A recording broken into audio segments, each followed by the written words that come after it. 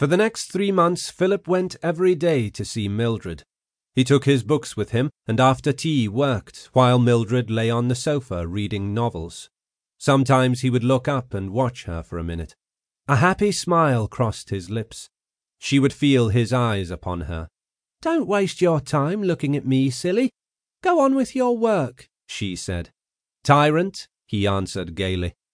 He put aside his book when the landlady came in to lay the cloth for dinner, and in his high spirits he exchanged chaff with her. She was a little cockney, of middle age, with an amusing humour and a quick tongue.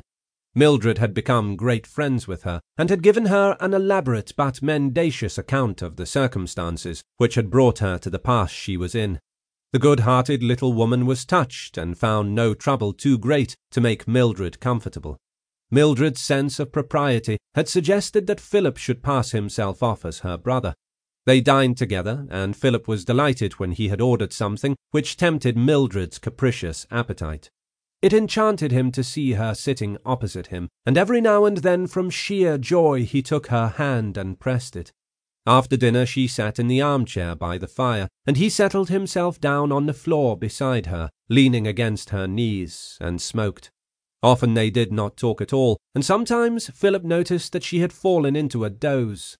He dared not move then in case he woke her, and he sat very quietly, looking lazily into the fire and enjoying his happiness. "Had a nice little nap?" he smiled when she woke. "I've not been sleeping," she answered. "I only just closed my eyes." She would never acknowledge that she had been asleep. She had a phlegmatic temperament, and her condition did not seriously inconvenience her.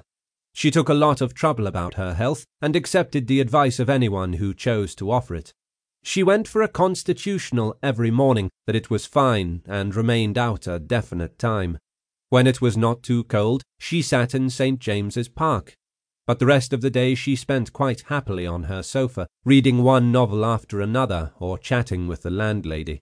She had an inexhaustible interest in gossip, and told Philip with abundant detail the history of the landlady, of the lodgers on the drawing-room floor, and of the people who lived in the next house on either side. Now and then she was seized with panic.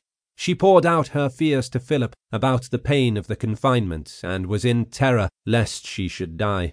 She gave him a full account of the confinements of the landlady, and of the lady on the drawing-room floor. Mildred did not know her.